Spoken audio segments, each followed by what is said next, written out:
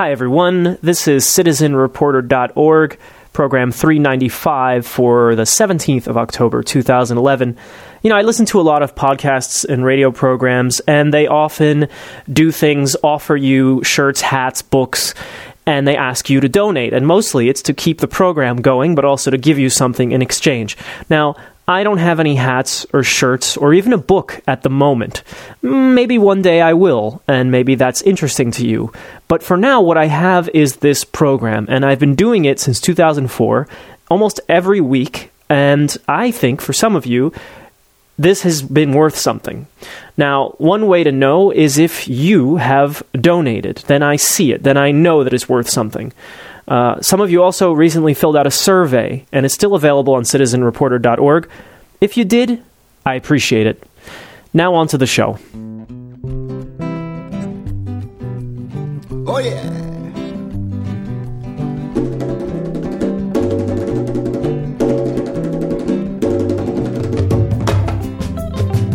Situation changes when you get into the structural crisis. Instead of a lot of effort making small amount of change, basically.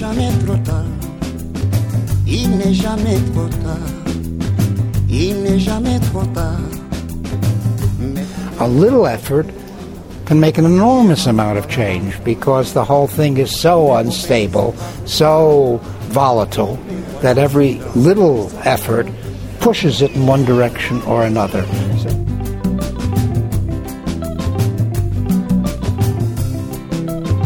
Il n'est jamais trop tard. Il n'est jamais trop tard. Il n'est jamais trop tard. Il n'est jamais trop tard. So what's the disclaimer then? A disclaimer is a way to ensure that your employer does not kick you out because you've made a professional fault by openly speaking on the web about... and so Tarak is not speaking for any organization. We're hanging out off the clock. 10 years later. But we've been meaning to do, and what I hope to become a tradition, monthly if we can, if you and I aren't traveling, or maybe we call through Skype. But the idea is that we're going to discuss the world and its problems, the ones maybe that you don't hear about in the front pages. And actually, the ones that you hear about on the front pages, but here you will hear about them differently. Yes, the information that doesn't appear. But why? I mean, that's another question. Why? So what I wanted to do is start our first of many podcasts, hopefully. You haven't been on the program since probably 2005 or so. 2008 in 2008? In Port-au-Prince. Oh, by phone. Yeah, yes. You were. That's right. I'm thinking back to Iraq, back in your first appearance. Yes. And the topic I wanted to start on, I said famine, but I think we need to be more specific. Somalia. That was declared, a few months ago, over the summer. A famine, a disaster, I think already a disaster happening and potentially a worse disaster.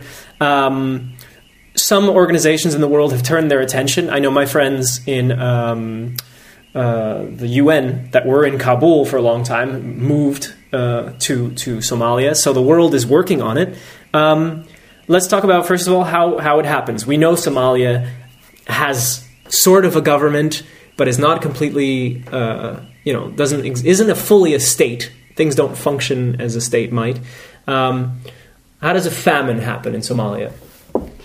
Well, the famine of today probably has been, accelerated, and basically there was sort of a catalyst, which was the weather, ultimately.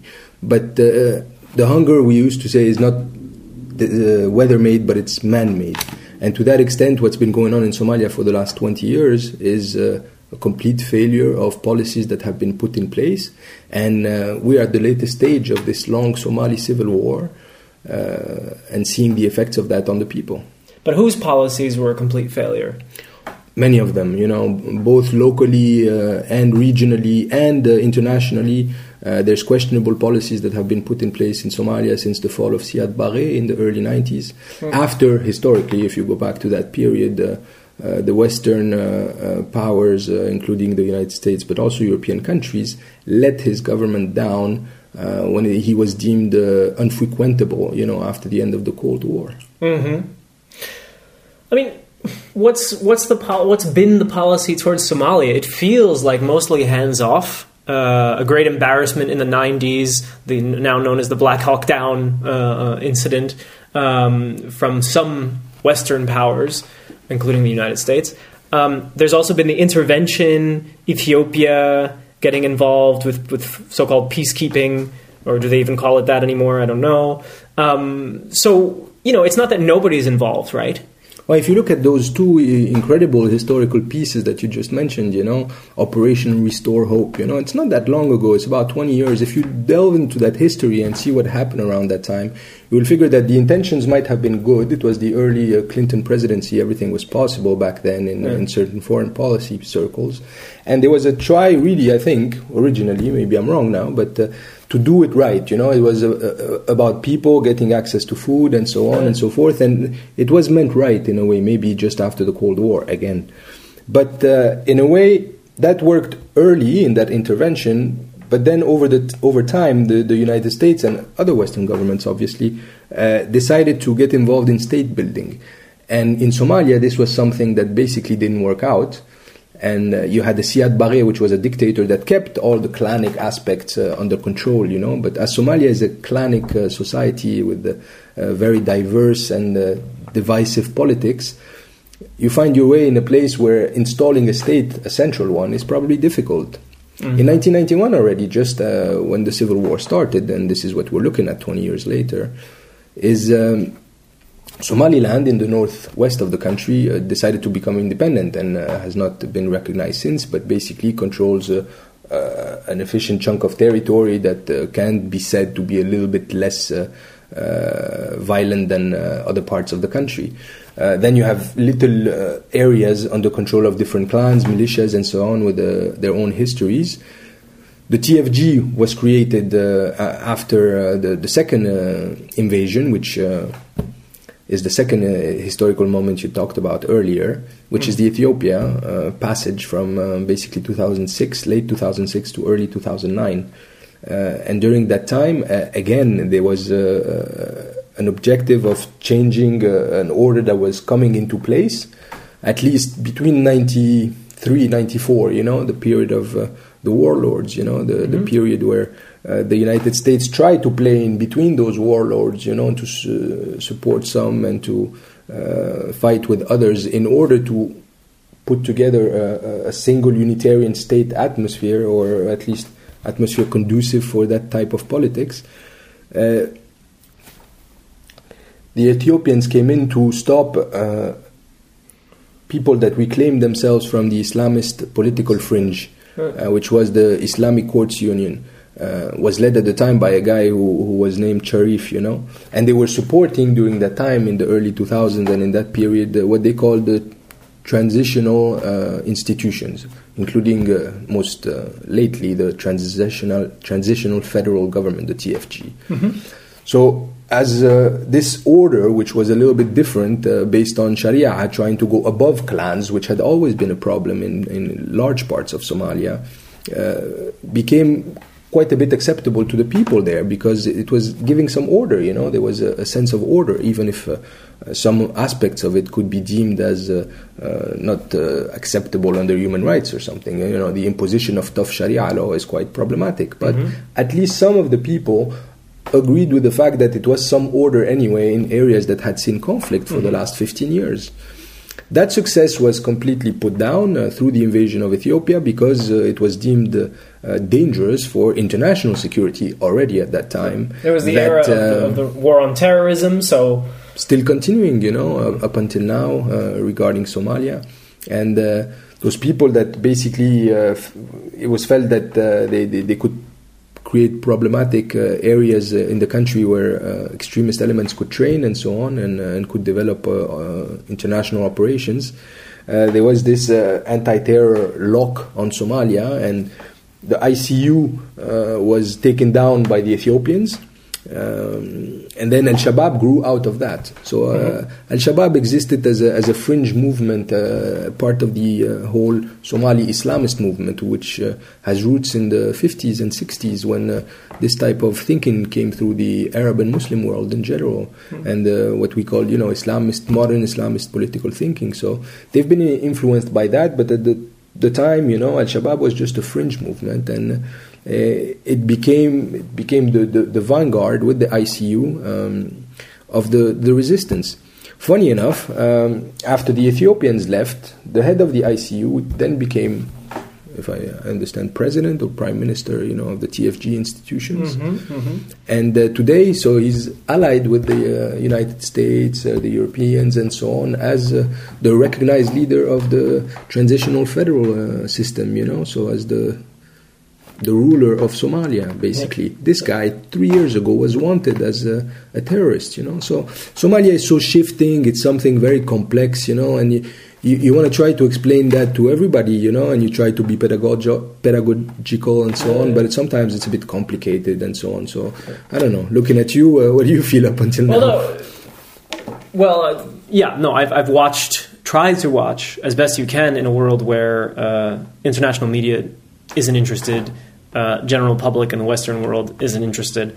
And so even under those circumstances, I try to watch what happens. And I've watched a few reporters that work either near the region or mostly in Eastern Africa. So I get some information from that area. But what I want to focus on, and it's important to know this background politically and military, what's going on. I want to focus on the, as we pour another drink, the hunger issue, the famine issue. I mean, hunger, as we've just talked about, has been a problem for a long time in Somalia. One of the reasons is weather, surely. It's a difficult region to grow anything. Then you have all the political security situation, I think also difficult to get access to food. But so when you have this moment where it comes out in the press, organizations, international organizations also say, this has reached a point where we need to do something. What happened, for example, over the summer when I think United Nations Food Program announces this is a famine? Is it money is suddenly directed through the organization to that region that wasn't directed before? I mean, do they, the crosshairs move, the little pin on the map says, now we're going to Somalia and we're bringing food, right? Well, looking back a couple of months, Mark, you can see how the crisis started. It started with a big call for money out in London and in the UK. It was the big UK NGOs who asked for money, and that made it to the media, and this was the start, really, of the coverage. We knew since at least a year before, or even some more, that, there was going to be some tough, let's call them like that, tough situations in which people would not get enough rain to sustain themselves. The problem this time, it's been 3 in a row. And we could see it coming. And anyhow, we reacted too late, even ourselves, the aid community. Obviously, the governments, they had differing agendas in that area of the world. And so it was a bit difficult to be in a reactive mode in trying to explain a 20-year-old conflict and all its in and outs, be it locally, regionally, or again, internationally. And, the fact that you were seeing kids dying on TV, which is usually what Western media will show in order to show that the, situation is absolutely grave and everybody's got to do something about it. I mean, it's that whole image again. So the hunger, yes, has structural causes. It has issues with, how people have their own cultural styles as well. For example, I'll tell you something peculiar about Somalia, but also about the Somali region of Ethiopia, for example, which many people don't speak about too much often, either. It's another old conflict. But anyway, in Somalia, the colostrum, which is the milk, the pre-milk that you get just at birth, which is a bit grayish and so on and so forth, is basically considered as haram, in Somalia, which means that it is against God's precepts or something like that. So they don't give it to the newborn, and that unfortunately is a liquid that is full of micronutrients and so on, which could be very helpful. Now, it's not the only thing that will make kids more vulnerable. Mother's milk? before milk. It's called okay. Yeah, it's the pre-milk. It's something that comes really after birth and so on, and in the first couple of months, I think, from or even the less. Mother? Yeah, it's from the mother, but it's not milk as such. And this is considered no good. Can't do this. Yeah, this is considered. So I mean, I'm not going to go and trace back in the Quran if it is haram or not, but basically this is something that is very important for the kid, and culturally there, they don't do it. It's not the reason why kids are malnourished, but it just shows you that there's a range of things as well. Feeding practices, it's a country that even if they have an agricultural potential, and this is along the rivers that they have in the country, the Shebele and the Juba, it is still, let's say, a country that lived for the last...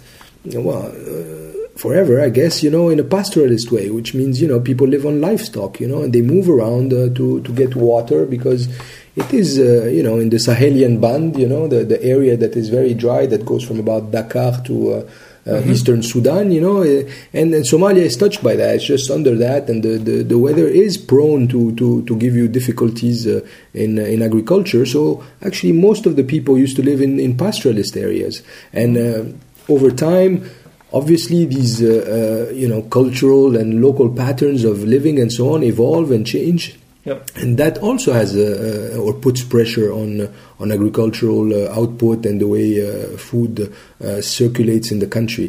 I'll give you a small example that will just give you an idea of the problems lately that we have had. On one side, you had the WFP. Who was basically inundating Somalian markets when it was still working there, because now it's actually forbidden to work there.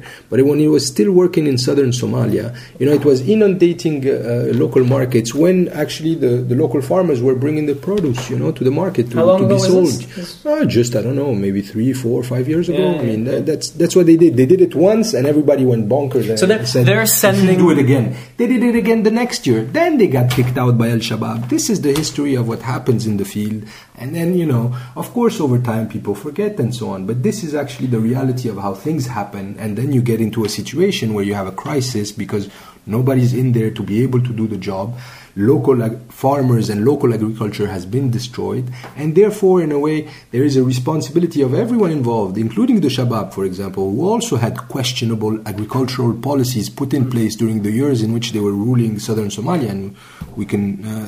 notice, for example, that they asked to have cash crops instead of the usual crops that they were using, as well to build, on good years, they used to build reserves, in southern Somalia for the bad years, the drought years. And now they don't do that anymore because as well, and this is why I call it a governance issue, be it as well locally. It's also a local governance issue. The Shabaab asked for, cash crops, because they were looking to make money because they were fighting, basically the rest of the world. I mean, you have drones that are active in that country. Yeah. You have covert operations and so on. You have interventions on foreign militaries from both neighboring countries. So obviously it is an issue that has an impact, But those local policies hurt as much as the international policies. As the drought got bad this year, and everybody agreed that it is a bad drought, that just made it so much worse that people started leaving in droves, since the start of this year, actually. It really went up through the spring and the early summer. Now it's a little bit down, but still incoming. We still have like 1,500 people coming every week into Kenya to access those already world hugest refugee camps in Dadaab, It's quite a situation. I want to make sure people understand what I think for a lot of us listening and for example, in this city, it's become something we know, that food aid, giving food to a country that is having a problem in terms of production and getting production to the people, food aid is food coming into the country, bags, the big white bags. We've seen it. It says made in the USA sometimes or from the EU and has the flag and everything. What you just mentioned was that the organization, UNFP in this case, sends food. WFP, yes. Send food to Somalia. This food, use the term, floods the market, so it's everywhere. It's more easily accessible. And the farmer who used to sell breaks the prices food, and breaks the market. right. I mean, that's obvious. And we've known... It has happened. And that's the thing, Yes, of course we've known. Of course it doesn't make frontline news because that's not what people are looking for when they see the headlines nowadays. But this is the reality of the world in which I live in as a humanitarian aid worker. But I can hear... This is the things I tell you. Yeah, but I can hear lots of people already, including in the Netherlands, it's a typical thing, they will say, that's why we shouldn't get involved, because we made it worse. And I think there must be an answer to this. It's not just, we didn't do it well, so we shouldn't get involved. I don't think you can just leave kids to die because you cannot try to give them something that will save them. And nowadays, if we can take care of a kid that is malnourished, and we know there's probably tens and hundreds of thousands of them in Somalia at this time, then we can save them. And to say, it's not for us, it's not our job, and we do a bad job, that's what they'll say. No, I don't think we do a bad job when we are able to do the things we can. The problem is that nowadays, and this is also a larger discourse we can get into if you're interested, is like aid has been, completely overtly, so clearly for everybody to see, politicized and used as basically part of the weapon. You've seen it as well in your own way, Mark, by traveling around the planet and seeing what is Afghanistan maybe as well. People go to Iraq, have worked in Kosovo or something. Maybe they can see some things about what actually happens in the world these days. So in a way,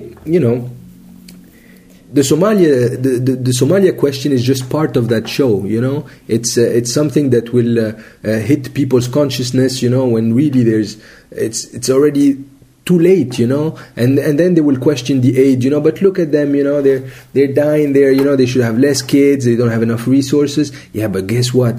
Somehow, some way, we're also a little bit responsible about what's going on here because our freaking policies have been failing for years and years. Mm-hmm. What we tried as international community, foreign interest, people taking over and trying to control territories around the globe, it failed in Somalia. It didn't work. You want to know a couple of things that people don't cover about Somalia?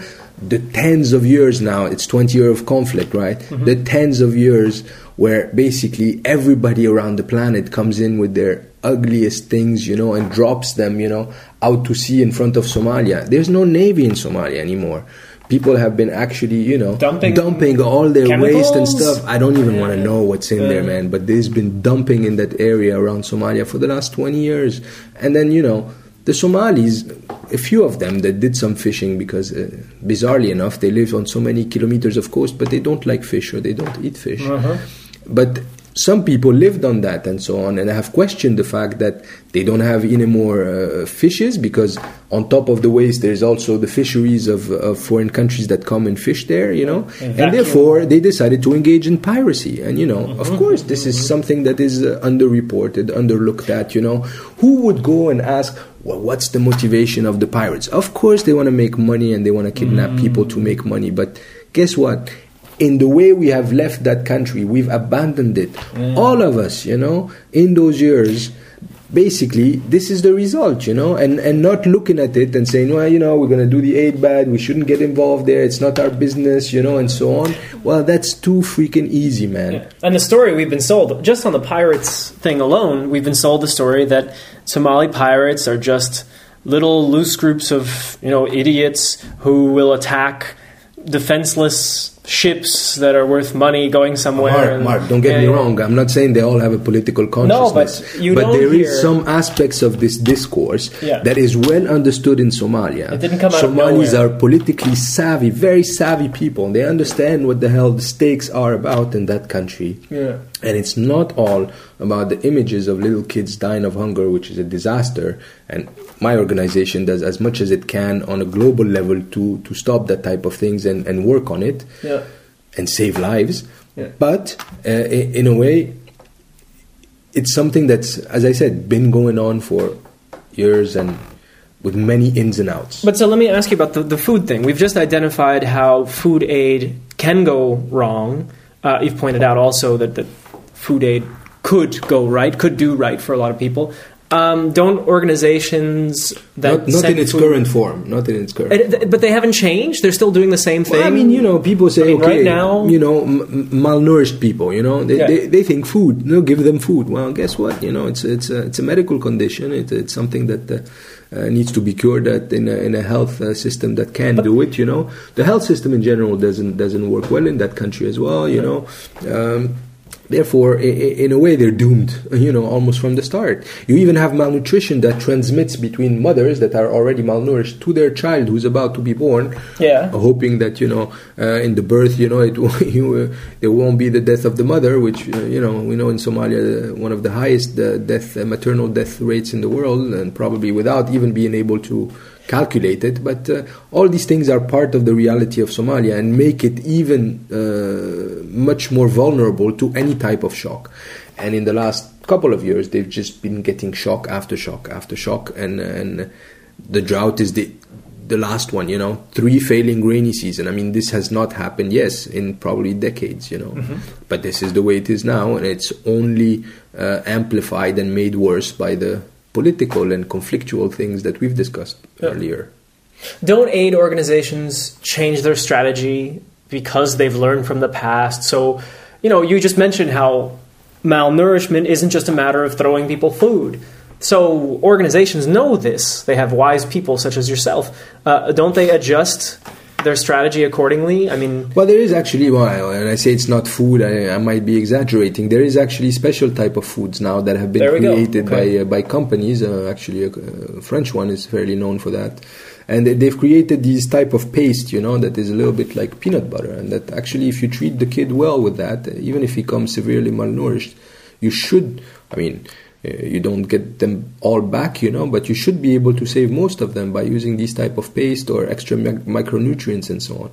But this, for example, is also a response to a crisis, Of course, you're going to be able to save some people, but of course, many more will die just because they're still in Somalia and they cannot get out, or for whatever reason. And there's a wealth of reasons behind that. But the people that will be able to make it through and that we will be able to save. So for me, use those therapeutic foods, but it's the emergency. It's the tip of the iceberg. If you don't have things that will follow up on that, and if you don't work on a country like Somalia, and obviously I don't think anybody will be able to correctly work in that country as long as conflict is there, and there's that 20-year-old civil war. But if we ever had a chance to be able to do the work as we should in Somalia, then obviously we would need to work on many different things at the same time, including aspects that relate to how the health is provided to people, and how you educate people about those things. It's quite complex when people have gone through 20 years of war. I mean, I compare them. I have the chance of meeting a few of them here and there, through my work, and they're survivors, man. I mean, this is unbelievable. These people, what they have gone through, a bit like the Afghans, and you've met Afghans, and these are people that have gone through hell and back, and they're still there and fighting, and we're not even able to give them decent living conditions and to take them on when they move across the borders and so on. You try to limitate it, you try to send them back in their own countries and so on. You don't want to deal with them, but actually, they're survivors, and we should be proud of them as part of the human race, that they are able to go through these things and still go on through and live their life on this planet. I'm all over the place. No, you're good. One thing is, and I think anybody listening has recognized it, but I want to point it out, the reoccurring theme here, one of them, is if we're going to help a country, let's say in terms of famine, we need security. And, sure. I mean, long-term food security issues, you need time. I mean, in Somalia, even if, let's say, the conflict stops and they go back into, let's say, a recovery phase, it will take time, and basically maybe they will get hit by another drought before they have fulfilled the coming back from recovery back to maybe doing progress on their status. That's where the development issue comes in. 20 years of payments into people that did development projects in Somalia. Where did that go? Nowhere, you know. Somebody should count how much money has been poured into Somalia in terms of development over the last 20 years. And people would be like, oh, what the hell's going on? C'est pas possible. Impossible, you know. Yeah. But guess what? It happened again. But at the same time, we don't know, and you're not here to tell us, unless you want to, but how to get the security that is needed. Because what it seems like is we've decided, internationally, we've decided we don't have the security, but listen, we need to go send food now anyway. But some people openly talk about different solutions. Ethiopia talks about humanitarian corridors. You have the UN at one time discussed as well the possibility of running IDP camps instead of refugee camps. That mean, internal camps going inside. into Somalia to secure an area, and secure, that means militarily, secure an area for the provision of aid. And to that extent, I mean, that's not how aid is supposed to be provided. And that is usually an excuse for other objectives. So, in Ethiopia, for example, or in Kenya, in those neighboring countries, they have hundreds of thousands of people to deal with, and they're getting tired of it. And even if they make some money of it, because that's the way it works nowadays. You get money for having the camp in your country? Of course, you do. Kenya makes money. Kenya and Ethiopia, both of them. But it's part of an international agreement in a way that, you cannot completely stop these people from coming, and actually you have international law and regulations that deal with that part, where the refugees is actually a status that means something still, or should mean something in this country. I'm not sure anymore. It's interesting to see in the Netherlands, but then refugees, migrants, it'd be an interesting topic for another discussion, maybe one of these evenings. So the idea, that basically you have these refugees trying to flee, and the idea is to go and help them inside Somalia, whereas we know there's a drought, we know there's a fight, and basically there is, an enemy, and this is how it's termed, an enemy of regional countries and also their international backers, You do have the presence of UN armed forces, AMISOM, it's not UN armed forces. It is actually the African Union armed forces present in country, but they're backed up by the UN and by its more powerful members. And to that extent, the stakes are for everybody that is in Somalia and so on. And everybody's getting disappointed with the TFG, that famous transitional federal government where tons of money has been dropped and where nothing is coming out. I see the president every now and then. He's surrounded by security and he steps out of a vehicle for a few minutes and then back in. It's still basically a ghost government, or the TFG controls fringes on the borders of its neighboring countries, Ethiopia and Kenya, and Mogadishu, and actually most of it now, at least what is considered Mogadishu, since a couple of months ago when Al-Shabaab decided to get out of the city for, reasons that were debated at the time, but that probably mean that they could not hold Mogadishu, or at least be present in Mogadishu without paying too much of a high price, including over internal divisions. So you are in that environment today where everybody knows that we need to help these people.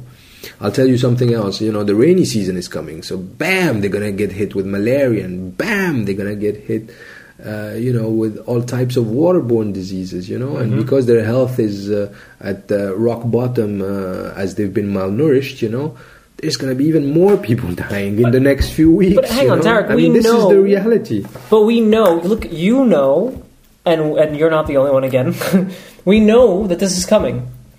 Yeah, but are they doing things? Well, we try, man. So in the main areas that have been declared as under famine, for me, this crisis and Somalia in general, it's not a big F as in famine, it's a big F as in failure. The failure that's been going on there for the last 20 years. But we've talked about that, the idea now is to say, okay, what's coming? What's those areas where people are either held back for different reasons. So they couldn't be held back by Al-Shabaab, who controls those territories. There's also issues related to them not having the money or the ability to travel because they're too weak already. So we know there's people there. Now, the UN throws numbers here and there. That's their specialty. I'm not going to characterize, but there's hundreds of thousands of people that are at risk of dying in the next few weeks. And basically, it's passing us by, which is, in a way, c'est la vie. What do you want me to say? I work on it every day, and I see it even from afar. I am based in Amsterdam. But it's just something that maybe this podcast will help, move forward. Who knows? Well, I don't know, because we suffer from that you could know a conflict better, but are we doing anything? Well, the idea is to do better in the future or in the present than we've done in the past, right? So you mentioned the failures. The idea now is to have less failures. You have the failures, learn from them.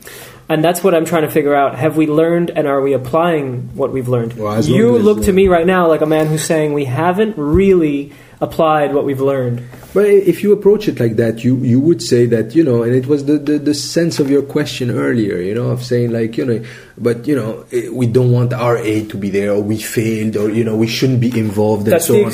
Often the response. So to say, it's often the response. Yeah. You mentioned it earlier, and I'm a fan of the aid world, a lot of aid world bashing. I am an absolute fan of the aid world. I've done it from first grade up the ladder, and I've seen what what life changing sometimes, at least what difference in people's lives it makes. Yes. It might not be life changing, but I've seen some. It's definitely impressive.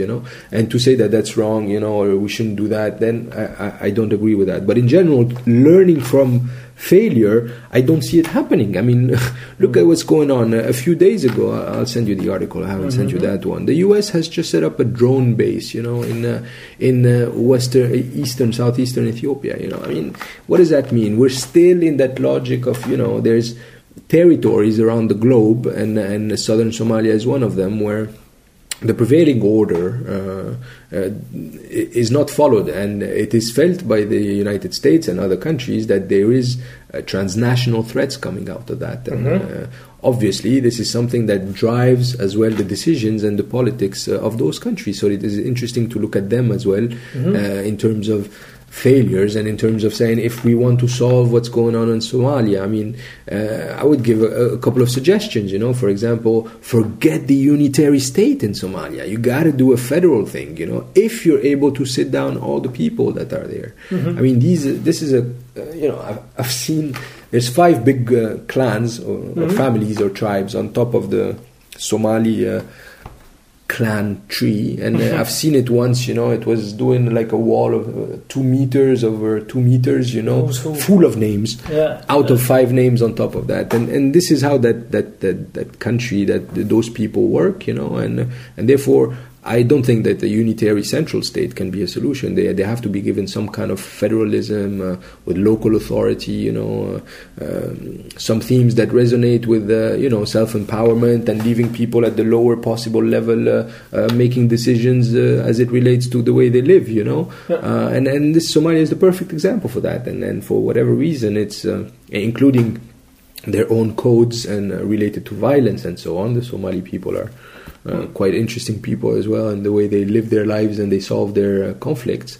But in a way, we should not be in a position of looking at that place and either cynically putting it away, and saying, well, whatever, or only concentrating on the security matters. It's people there as well. You cannot have on one side cynics and on the other side the military. I mean, there is a third way, which is to try to continue negotiate with these people to find a key to entering their areas without them feeling threatened, And Al-Shabaab, since it is in an open war with the whole international system, including the United States in the last 2-3 years, is obviously not in the mood to have people running around, be it international Western expatriate aid workers or anybody else for that matter.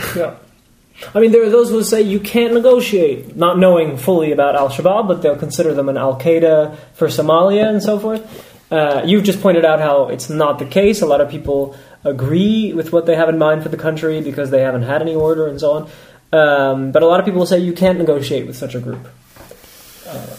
I think you have, no, but I mean, you know, I mean, you can always negotiate. I feel. I mean, I do this job. I believe in the aid world. I am what I am, and it's because I believe you can always negotiate. You can call into the humanity of people. Maybe you don't need to threaten them and speak to them in military terms and send drones at them. And they also have to maybe, figure out how to govern the population that they're dealing with.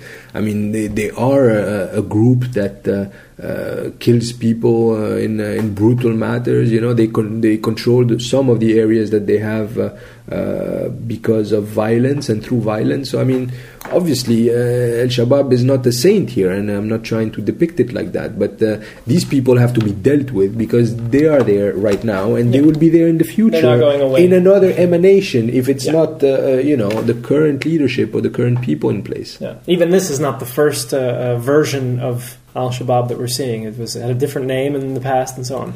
Well, it was part of the ICU. I mean, really, right. Even if we don't want to go back to restore hope in the 90s and look at what's happened there, you know, we can look at the Ethiopian period, you know, recently and see that, you know, this was a war against ICU and Al-Shabaab grew out of ICU. Right. Then something will grow out of Al-Shabaab, depending on... Of course, I mean, these are, you know, historical, sociological trends, you know, Islamist thoughts and politics, the way they are understood in many parts of the Arab Muslim world nowadays, is something that involves, constant interaction with the control of the state and so on. So it will not disappear. Let me zoom out of Somalia for a second. Has there ever been, and it makes me curious as we've been talking, the case, say in the last 10, 20 years, further back if you want, but where there was a risk of famine and that the international community, through whatever arm, responded in a way, in time, to avoid the famine? I'm not a famine expert, and to be honest, I won't be able to tell you. I won't be able to tell you if there's a famine nowadays in Somalia. I don't want to or misrepresent what is going on there. It is definitely a crisis. It is definitely something hardcore that is going on in that part of the world in terms of food security, access to feeding themselves, access to water, and so on. Yeah. But at the same time, the UN has called it a famine. There's questions about their methodologies. They have changed indicators in the spring and then called it a famine around July. All the areas that have been called famine are under Al-Shabaab territory, but historically they're also the part that have been most affected by previous famine. So you have to keep balance as well in the way you look at it, you know. But I would say in the last 20 years, I'm looking at famines, you know, you always are able to save some people, you know. You might not be able to save them all. And as I said, tens and hundreds of thousands died, you know. Live Aid, you remember that? You know, everybody's going to Ethiopia. It was the 80s, you know. Oh, the original, yeah. Well, you know, it remained a great soundtrack, no? I mean, I enjoyed that one. But you worked in Haiti. Wasn't there a fear, this was before the earthquake, wasn't there a fear of a famine? No, not the famine as bad, you know. But I mean, the big one, you know, Ethiopia and so on. But even nowadays, if we don't speak about famine, there's still a lot of people that are malnourished or that are hungry daily throughout the world, including in our Western advanced countries. Yeah. And that's the way it is. And to that extent, I mean, it's not something, if you can do something about it, it's not something you should just close your eyes and forget about. If we're able to access all the areas in Somalia and do our job as we can, we will save many thousands of people. But there will be many more that will die. Yeah. And that's a sobering thing. And this is what you have to keep up with every day as an aid worker. And this is why when you go out in the media and in the communication world, you know, and you start playing with words and saying things that you know, using big words and so on. The UN has word famine. You know, all the NGOs jumped on it. Well, some others are more conspicuous about what exactly is happening there, and nobody has people on the ground and actually doing work. Everybody works through someone else? Well, some people work under their own name, obviously, but other organizations work through local organizations, and you don't actually know what is the result of their projects, and they're spending money in that country. And that's a reality. But this is in Somalia. It's particularly acute because of the conflict and the incapacity of getting access. But in other countries, it is part of the aid business. You live in a country. You make people work. You give contracts. You give services and so on. So there is obviously an interaction with the local environment. And at this moment in Somalia, or at least in parts of Somalia, people, let's say of Western backgrounds or even others, are not accepted because they are felt to be representing organizations that are a threat to the people ruling those areas. And you cannot do much about that. I mean, we could talk about North Korea, Eritrea. These is the type of countries where you don't have NGOs, you don't have aid, They're probably not doing very good, but... why are they doing that? Because they understand that aid is part of an agenda, and it's more difficult today to get out of that agenda. Maybe that'll be next time. Countries that don't have aid. We can start the list. We can talk about how it works there. What good is it? What bad is it? All right. Well, Tarek, thanks so much. This is the first of many, I hope, of live in either your house or my house. We talk about the world, and we choose a problem or a place. Okay, well, let's try to give it a name, you have to find that out, Mark, But we'll see you soon in Amsterdam. We'll work on the name, but for now, citizenreporter.org is where it's based, and you'll know when Tarek is on, and you'll see what topic we're working on. Thanks a lot, and talk to you next time. I spit it from my block, it's an ode. I admit it here, the city code is lock and load. Any minute it's rock and roll, and you rock and roll and feel your soul leaving. It's just the wrong glance that'll leave you not breathing. I'm not particularly proud of this predicament, but I'm born and bred in this tenement. I'm sentimental, what? Plus it's only right to represent my hood and whatnot. So I'm about to do it in the music and the movies. Cut to the chase, pan across to the face. I'm right there, freeze frame on the street name. Oops, wait a minute, this is where the streets have no name and the drain of sewage. You can see it in this boy, how the hate is brewing. Cause when his tummy tucks in, fuck the pain is fluid. So what difference does it make entertaining through it? Some get high, mixing coke and gunpowder, sniffing. She got a gun but could have been a model or a physician. So what you know about the pirates terrorize the ocean? To never know a simple day without a big commotion. It can't be healthy just to live with such a steep emotion. And when I try and sleep, I see coffins closing. So what you know about the pirates terrorize the ocean? To never know a simple day without a big commotion. It can't be healthy just to live with such a steep emotion. And when I try and sleep, I see coffins closing. Yeah, we used to take barbed wire, mold them around discarded bike tires, roll them down the hill on foot blazing. Now that was our version of mountain bike racing. Damn! Do you see why it's amazing when someone comes out of such a dire situation and learns the English language just to share his observation? Probably get a Grammy without a grammar education. So fuck you school and fuck you immigration, and all of you who thought I wouldn't amount to constipation. And now I'm here without the slightest fear and reservation. They love me in the slums and the native reservations. The world is a ghetto administering deprivation.